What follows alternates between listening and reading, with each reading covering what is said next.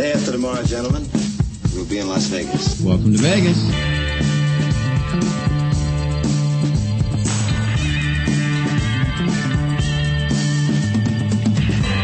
Las Vegas functions on a 24-hour-a-day schedule. The pools, the casino. Big volcano out in front. That's the Eiffel Tower. Bellagio. Riviera. The Mirage. Flamingo. Sahara. The MGM Grand. This isn't the real Caesar's Palace, is it? Want to gamble. They always put the machines that pay off the most right in the front. Good luck. The Strip is just the most amazing stretch of road, I think, probably anywhere in the world. Kicking ass in Vegas. Vegas, baby. Vegas, baby. Welcome to Las Vegas. The Flamingo may be the most iconic property in all of Las Vegas. Credited with bringing the luxury theme to the Strip, its opulence was considered off-putting to some, particularly locals, especially when they were initially informed that they wouldn't be allowed to wear their cowboy hats inside. A brief recap. Bugsy Siegel did not come up with the idea for the Flamingo. He stole it from the founder of The Hollywood Reporter, Billy Wilkerson, who had the project largely completed before running out of money. To get financing to finish the project, he brought on Meyer Lansky and the New York Mafia as silent partners. Trusting in Wilkerson's vision, the project was promised to still be in his hands. They would simply supply the capital to finish it in exchange for a piece of the action. They sent Bugsy Siegel to oversee the project. He would eventually force Wilkerson out, take over the project, and waste money redesigning Wilkerson concepts so far ahead of their time that once they were introduced to the market, years later, they would become Vegas Casino Design 101. Bugsy mismanaged the Flamingo project so badly that the Mafia killed him 5 months after it opened. History fables Bugsy as the father of modern Las Vegas and the creator of the Flamingo, when in truth, he was a bully and an idiot. If you're interested in more details about Billy Wilkerson and how the Flamingo came to be, you can enjoy our 360 Vintage Vegas on Billy Wilkerson, available exclusively at patreon.com/360Vegas. We'll pick up the story where that one left off. The morning after Siegel was killed, Mo Sedway and Gus Greenbaum walked into the Flamingo and took over. Mo and Gus were a team. During Prohibition, they managed the Chicago Outfits race wire service out west. Shortly after World War II began, they were reassigned to handle gambling operations in Las Vegas. Starting at the El Cortez, they eventually moved over to the Flamingo.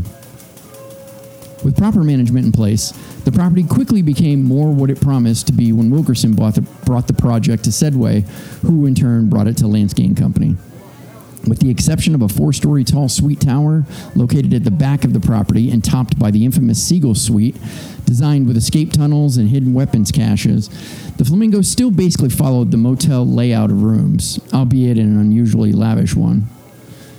To attract the more upscale audience, architecture was critical to make LA high rollers feel more at home as opposed to the 2 Western-themed resorts already on the Strip.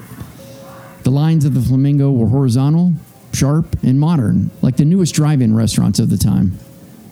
Lining the roof and silhouetted against the sky were steel channels of neon lettering stating Casino, Lounge, Restaurant.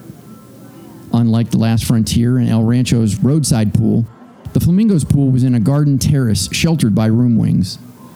With 105 rooms, a health club, gym, steam room, tennis, handball, squash courts, stables, trap shooting, and a 9-hole golf course, the Flamingo offered a complete resort worth of amenities. The grounds were lavishly painted with exotic species trucked in from LA to emphasize an Oasis Mirage aesthetic. Inside the Flamingo was spacious and air-conditioned. A waterfall stood by the entrance. A lounge overlooking the casino featuring a revolving bar in decor so chic it was said to look like a Hollywood set. The walls were reinforced concrete with green ashlar stone or stucco. The casino was asymmetrical with 2 wings bridged by a long horizontal wedge of wood floating over a glass entry. The bar and casino formed a long room with windows angled to look out at the pool. The pool maintained the same temperature all year long, so guests could swim year-round. Pink leather-finished upholstery accented the soft greens of the wallpaper and carpet. The style at Flamingo would come to be known as Miami Modern or Miami Baroque. While sticking with the luxury theme, extremes like requiring everyone to wear a tuxedo were quickly jettisoned. The staff still had to wear them, but customers no longer had to. The Flamingo changed the development landscape of Las Vegas. It was conceptually similar to El Rancho and The Last Frontier, but stylistically, it was dramatically different. The success of the Flamingo made it clear that any form of styling could work in the desert. The impact of the Flamingo was immediately felt and influenced Belden Cattleman to redecorate its western interior into a more sophisticated French provincial style. Vegas finally began to realize that it could become more than a place in between LA and Utah, but a major resort destination. In its first year under Gus Greenbaum, the Flamingo turned a $4 million profit, and that's what was just reported. No one will ever know exactly how much the Flamingo made before the skim.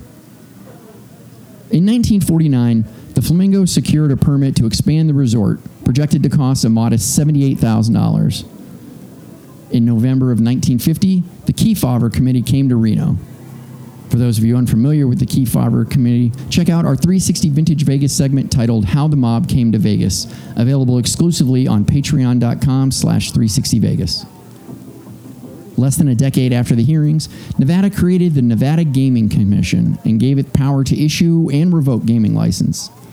All current owners would not be subject to the new approval process as they would be grandfathered in, issuing a clean slate to current owners known to have past running illegal gaming operations in other cities across the U.S. What they did before they came to Vegas wasn't important. How they behaved now that they were in Vegas was. In January of 1951, it was reported that Gus Greenbaum was in negotiations to sell the Flamingo to Vegas investors headed by Jake Kozloff and Guy McAfee, both part owners of the Golden Nugget, at a rumored price of $5.5 million. In the early 1950s, casinos were basically the law enforcement of the Strip. So when the Flamingo was robbed June 1st, 1951, it was pretty much a foregone conclusion that someone was going to have to die to send a message to anyone even contemplating robbing a Vegas casino. The story is, two Tonys, Tony Trombino and Tony Brancato, were on their way out to LA to work for one of Tony's uncle. Mob-related employment, that is. While on their way from Kansas City, they decided to stop off in Vegas and rob the Flamingo. They planned the heist while they were driving through Utah. First thing they did was check into the Kit Carson Motel down the street from the Flamingo. They checked in under their real names, but both were wearing disguises. However, the disguises only drew attention to the two, and after they checked in, the motel owner called the sheriff and informed him that two people just checked in with Missouri license plates. After checking in, the two Tonys went down to the Flamingo to case the joint. They decided the easiest thing to do would be to rob the race book. Again, the two weren't subtle, and the racebook operator noticed them and suspected what they were up to. So we followed the two out to their car and took down the license plate number. After lunch, the two Tonys decided to put their plan into action. With guns drawn, the two forced their way into the count room, took 2 bags of money totaling over $3,500, and walked out the back door. After the robbery, the two left Las Vegas. However, at this point, not only did everyone involved know who they were, they knew they were on their way to California. A week later, they were arrested in San Francisco. The police chief tried to help the two Tonys by telling them to not leave the state because as long as they stayed in the We hope you've enjoyed this premium content preview. For access to the rest of this episode, as well as all the premium content we offer, go to patreon.com/360vegas. A monthly subscription will give you access to the enhanced version of the podcast, often with bonus content, exclusive podcasts like 360 Vintage Vegas, 360 Origins, 360 Vegas Movies, insider information on all things 360 Vegas, 360 Vegas Vacation, and early access to everything. To subscribe, simply go to patreon.com/360vegas. That's PATREON. Or you can find a link to Patreon on our blog, 360vegaspodcast.com.